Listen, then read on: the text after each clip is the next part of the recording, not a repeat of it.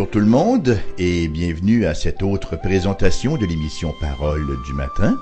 Raymond Perron ici, qui vous accueille toujours avec le même enthousiasme, la même joie. Vous savez, c'est véritablement un des temps forts de ma semaine que de me présenter ici en studio à une séance d'enregistrement de ces émissions Parole du matin. J'espère que vous y puisez également des profits pour vos âmes, de la nourriture pour votre semaine et que ces méditations de la parole que nous faisons ensemble vous sont donc profitables et vous aident un peu dans votre marche et votre croissance spirituelle. Si vous n'êtes pas encore chrétien, nous espérons quand même que cela vous amène quelques questions, un certain questionnement.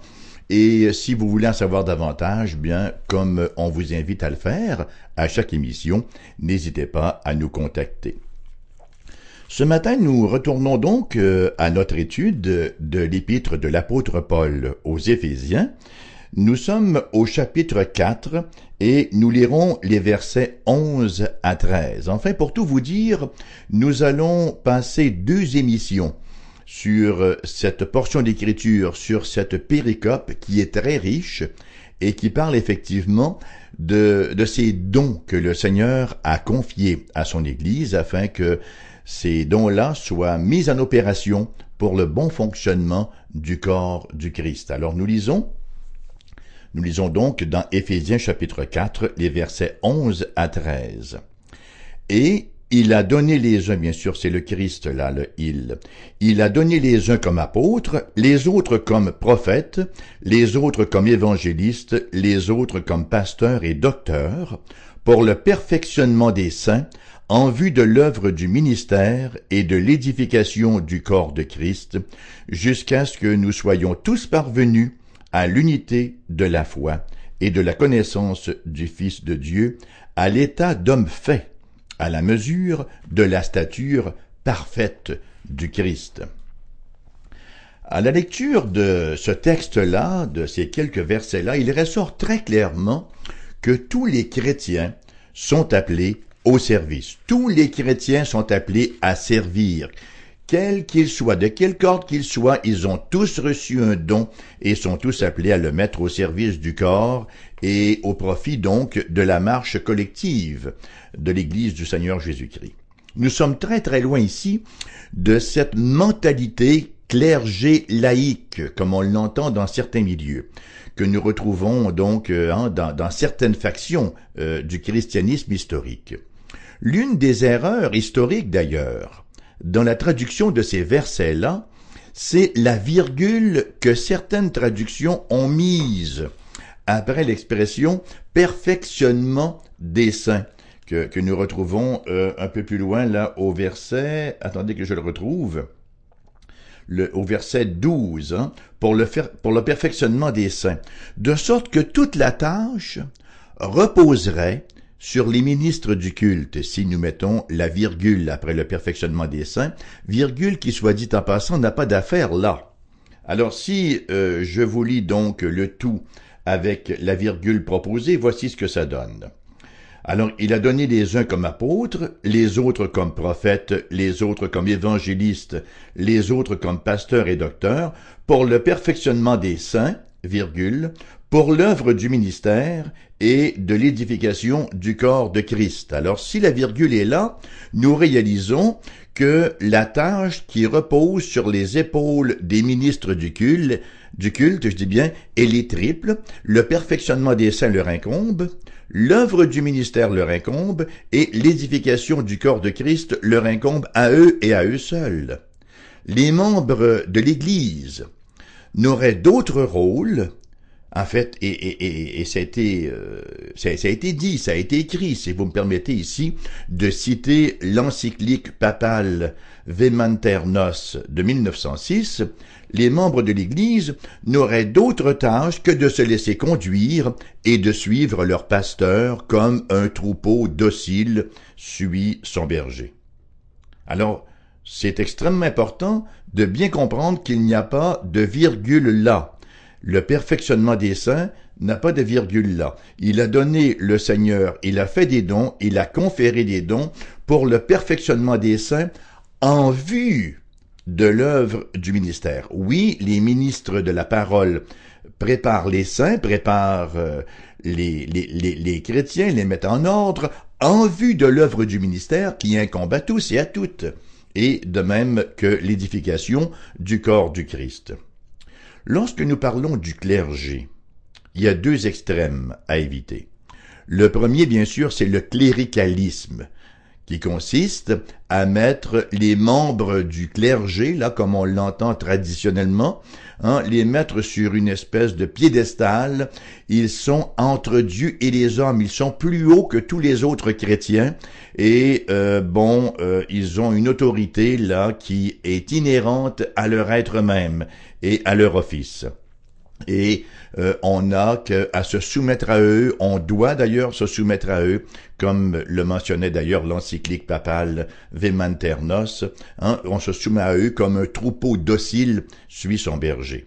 Ça, c'est un extrême qu'on ne retrouve pas dans la parole de Dieu.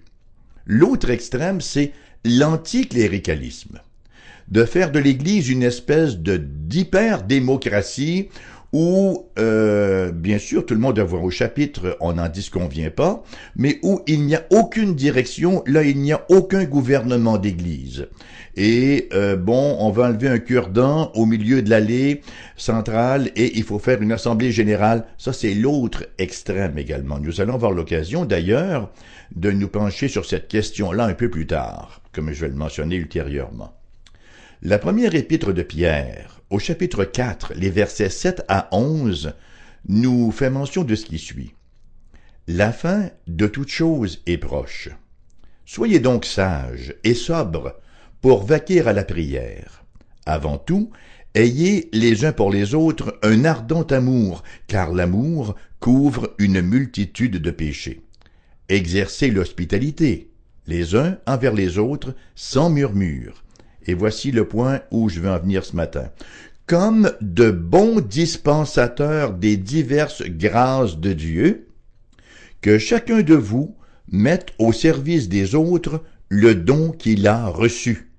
Si quelqu'un parle, que ce soit comme annonçant les oracles de Dieu.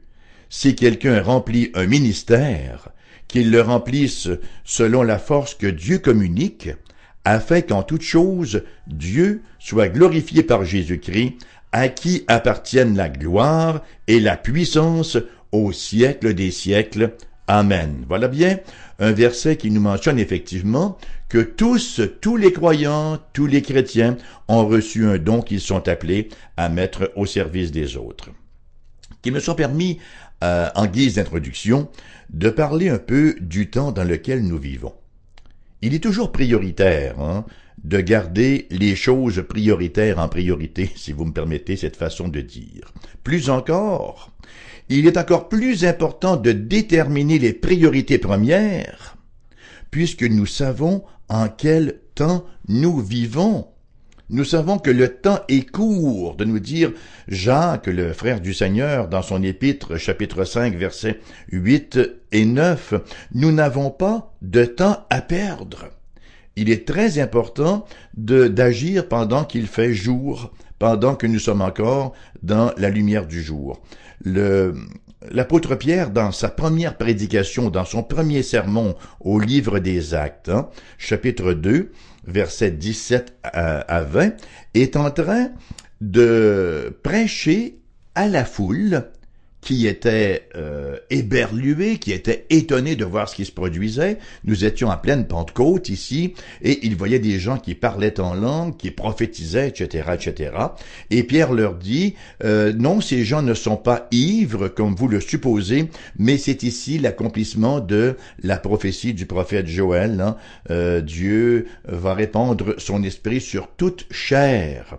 Et il continue en disant « Avant ce jour grand et glorieux ». Et là, il parle du jour de Dieu, du jour du Seigneur. L'expression hébraïque, c'est le Yom Yahweh.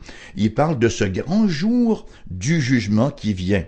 L'idée est la suivante, que il ne reste qu'un seul item à l'agenda de Dieu, et c'est le Yom Yahweh, c'est le jour de l'Éternel, c'est le jour du jugement dernier, et cette même idée est exprimée un peu partout dans l'Écriture sainte.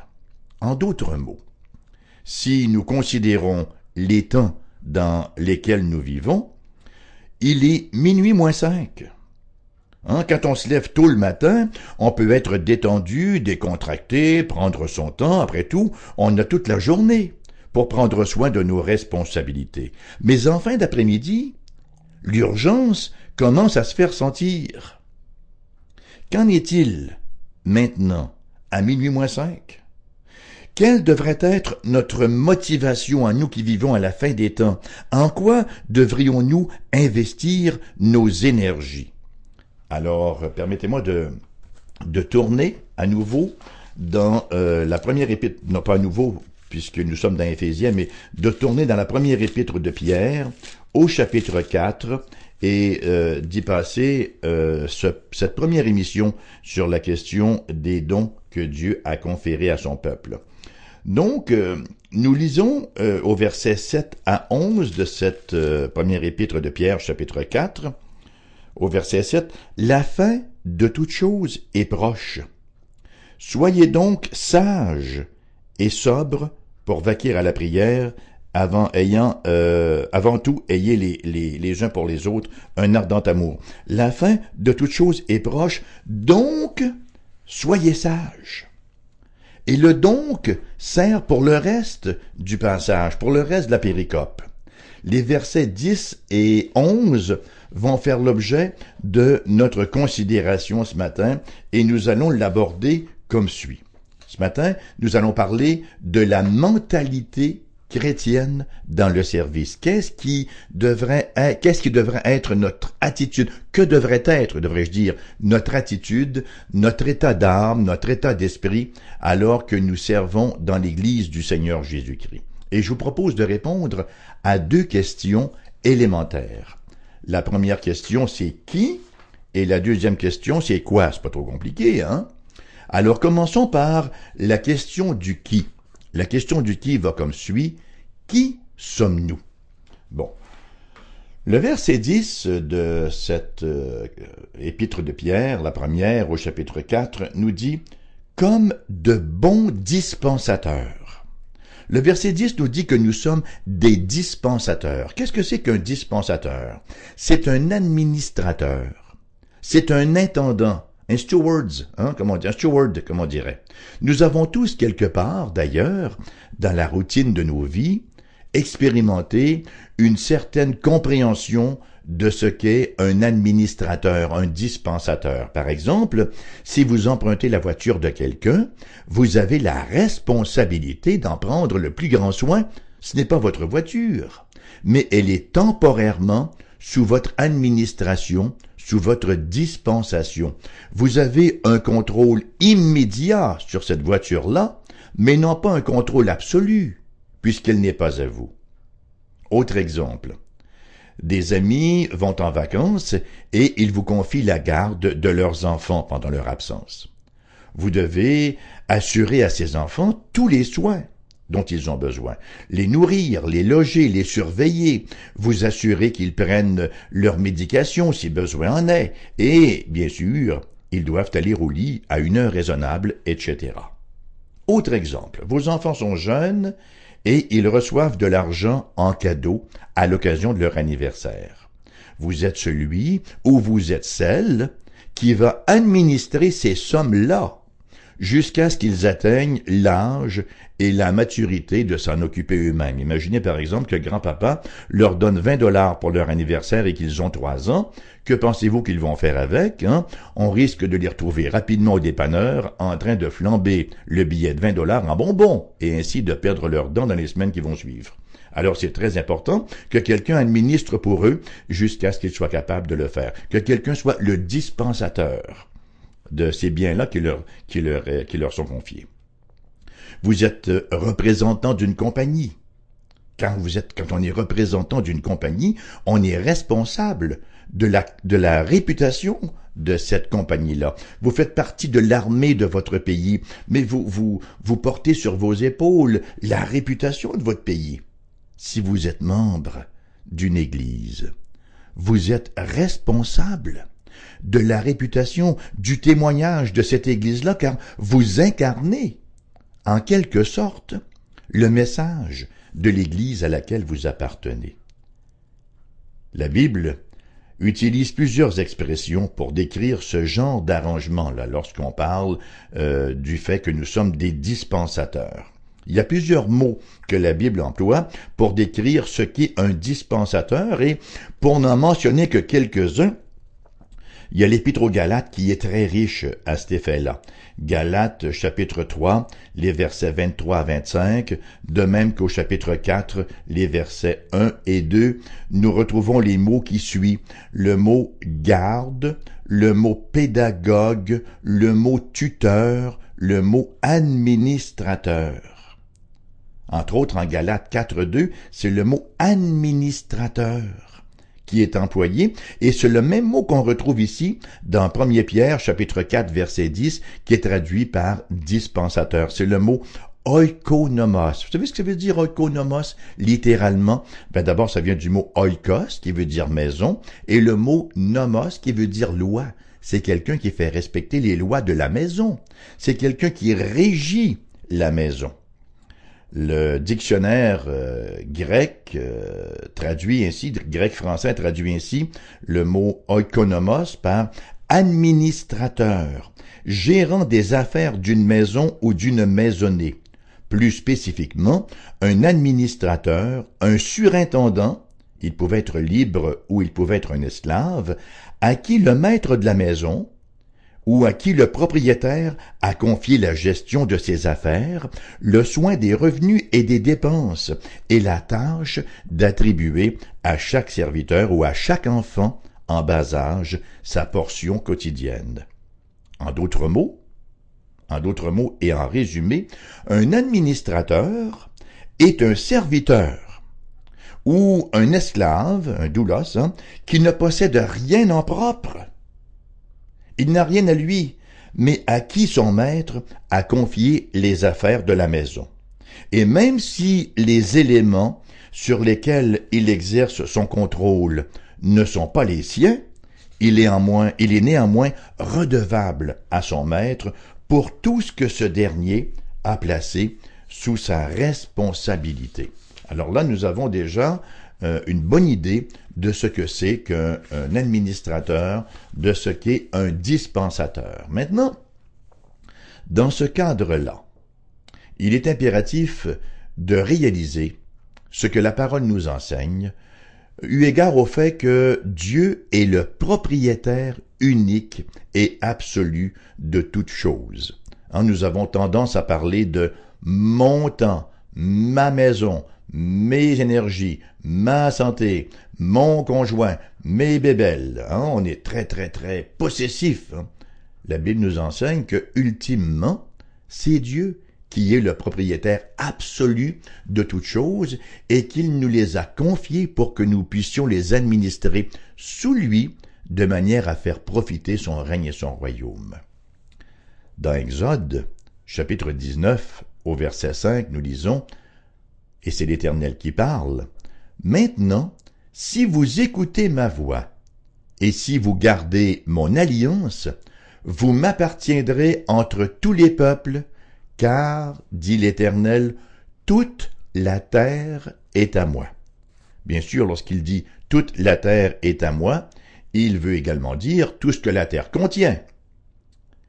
Dans Exode, chapitre 9, verset 29, c'est Moïse qui parle à Pharaon. Et Moïse lui dit, « Quand je sortirai de la ville », alors là nous sommes dans la plaidoirie de Moïse qui dit que l'Éternel ordonne à Pharaon de laisser aller le peuple de l'Éternel et Pharaon refuse obstinément. Et on sait ce que ça va lui coûter avec toute la parade, le défilement là des plaies qui vont déferler sur l'Égypte.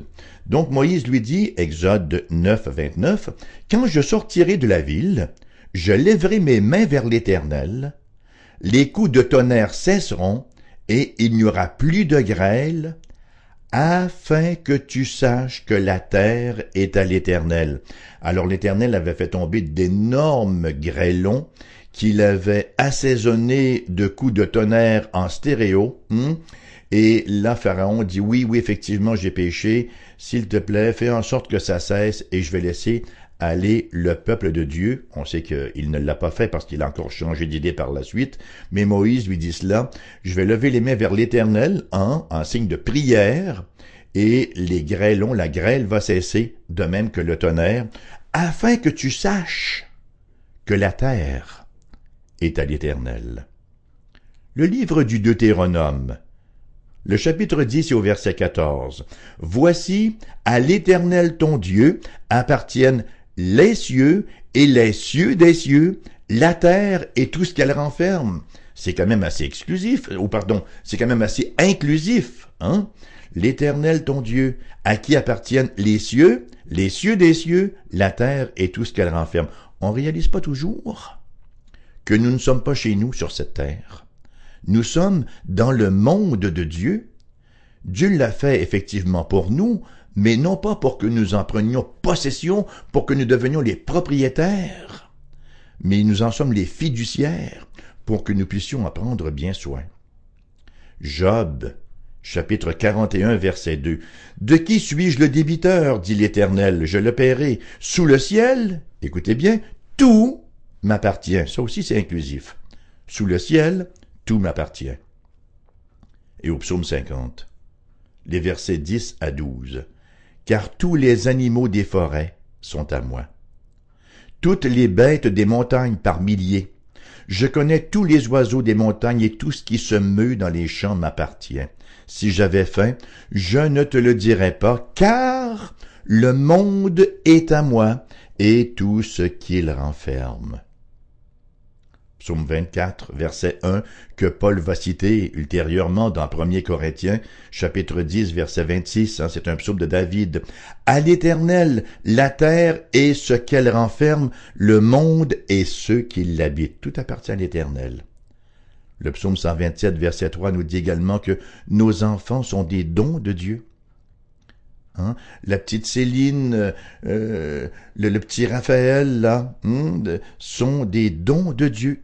Les enfants ne nous appartiennent pas, ils nous sont confiés afin que nous puissions passez-moi l'expression, les administrer. Leur assurer tous les soins nécessaires, en faire des hommes et des femmes sous Dieu, des hommes et des femmes de Dieu. Une bonne épouse, nous dit le proverbe 19,14, est un don de Dieu. Même notre pain quotidien. Lorsque nous fermons les yeux avant le repas et que nous rendons grâce au Seigneur pour sa providence, toujours abondante, pour sa provision quotidienne, fidèle, nous reconnaissons que le travail que nous faisons, qui nous rapporte les sommes nécessaires pour prendre soin de nos besoins, vient encore de l'Éternel notre Dieu, tout lui appartient. Donc, notre Dieu possède les titres exclusifs de tout. Et il répond avec bienveillance, il répond avec grâce et avec grande générosité, avec une philanthropie sans égale, ses possessions, ses biens sur les hommes. Paul en fait une belle synthèse, une synthèse unique dans sa prédication aux Athéniens, là, lorsqu'il était en Grèce, à Athènes, en Actes chapitre 17, verset 25, il va dire que Dieu n'est point servi par des mains humaines, comme s'il avait besoin de quoi que ce soit, lui qui donne à tous la vie, la respiration et toutes choses. Un bon exemple de quelqu'un qui a compris cette réalité-là. C'est Job. Regardez bien ce qu'il dit au chapitre 1, verset 21. Vous savez, quand ça commençait à se gâter là pour la vie de Job, il y a une expression populaire qui dit « sa vie a basculé ». Effectivement, il n'y a pas beaucoup de vies qui ont basculé comme celle de Job. Job de dire « je suis sorti nu du sein de ma mère, et nu je retournerai dans le sein de la terre. L'Éternel a donné, et l'Éternel a ôté, que le nom de l'Éternel soit béni. » On ne vient pas au monde en costume 3 pièces, Et même si on nous décore un peu, là, aux fins d'exposition au salon funéraire, lorsqu'on retourne poussière, les vêtements nous sont de peu d'utilité, faut-il le dire. Job n'a jamais considéré son bétail, ses serviteurs, ses enfants, et même sa santé comme sien. Non, je suis sorti nu du sein de ma mère. Tout ce que j'ai obtenu, Dieu me l'a donné. Et quand je retournerai, je retourne les biens qui m'ont été confiés, puisqu'ils ne sont pas miens. Ils m'avaient été confiés aux fins d'administration exclusivement. Il en va ainsi de nous, chers amis. C'est pourquoi l'orgueil est tellement irrationnel, voire bébête. 1 Corinthiens chapitre 4, verset 7 va nous dire « Car qu'est-ce qui te distingue? Qu'as-tu que tu n'aies reçu? » Notre Dieu, dans sa bonté, notre Dieu nous a confié plusieurs dons, nous a confié des biens, des talents, nous a confié des opportunités, des ressources, des privilèges, et nous les administrons pour lui, de sorte qu'un jour, chaque être humain entendra la voix de Dieu, comme on le voit là en Luc chapitre 16, verset 2, ou dans cette parabole où le propriétaire de l'entreprise dit à son administrateur « Rends compte de ton administration. Rends-moi des comptes. » Nous sommes tous redevables. C'est précisément cette conscience. C'est cette compréhension que nous ne sommes que des administrateurs. C'est cette réalité bien présente dans l'esprit de Joseph. Vous savez, Joseph, là, le fils de Jacob, qui l'ont amené à refuser les avances de la femme de Potiphar, de sorte qu'il est demeuré fidèle à son administration. Nous lisons dans Genèse chapitre 39, versets 7 à 9, « Après ces choses, il arriva que la femme de son maître, la femme du maître de Joseph, porta les yeux sur Joseph et dit « Couche avec moi. » Il refusa et dit à la femme de son maître « Voici, mon maître ne prend avec moi connaissance de rien dans la maison. Il a remis entre mes mains tout ce qui lui appartient. Il n'est pas plus grand que moi dans cette maison et il ne m'a rien interdit, excepté toi parce que tu es sa femme. Comment ferais-je un aussi grand mal et pécherais-je contre Dieu? » Voyez-vous la conscience que Joseph a, que les beaux titres de noblesse qu'on lui a attribués, que les biens extraordinaires qui lui ont été confiés là, aux fins d'administration, que toute la richesse dans laquelle il vit, que toute la confiance qu'on lui donne, effectivement, c'est un don. Ça vient de Dieu et ce sont des choses qu'il doit administrer correctement parce qu'il aura à rendre des comptes. Voici donc la réponse à la question « Qui sommes-nous » ? Nous sommes les gérants, nous sommes les administrateurs des dons que Dieu a confiés effectivement à notre administration. Écoutez, nous répondrons à la prochaine question au cours de notre prochaine émission, si le Seigneur le permet, puisque notre temps pour aujourd'hui est écoulé, mais j'espère que cela nous apporte une conscience, une conscientisation d'une réalité importante, que nous sommes des administrateurs. Au moment même où nous sommes en train de nous parler, à cette minute même, il y a des choses qui nous ont été confiées. Nous faisons des choses, même un travail qui nous a été confié, une responsabilité, une vacance, un loisir, un bien. Et pour tout cela, nous aurons à rendre des comptes parce que ce sont des dons que Dieu nous a confiés pour que nous les administrions correctement sous lui. Je vous souhaite une bonne journée à l'antenne de Foi FM et nous poursuivons avec la deuxième question, la première étant le qui, la deuxième sera le quoi. Je vous rappelle que nous vous revenons en rediffusion à 14h cet après-midi. Je vous rappelle notre adresse courriel. D'abord, vous allez sous le site internet www.cfoi-fm.com. Le lien à radiodiffusion et les adresses courriels sont là. Notre numéro de téléphone est le 88 688 0506. À bientôt. Merci d'avoir été là.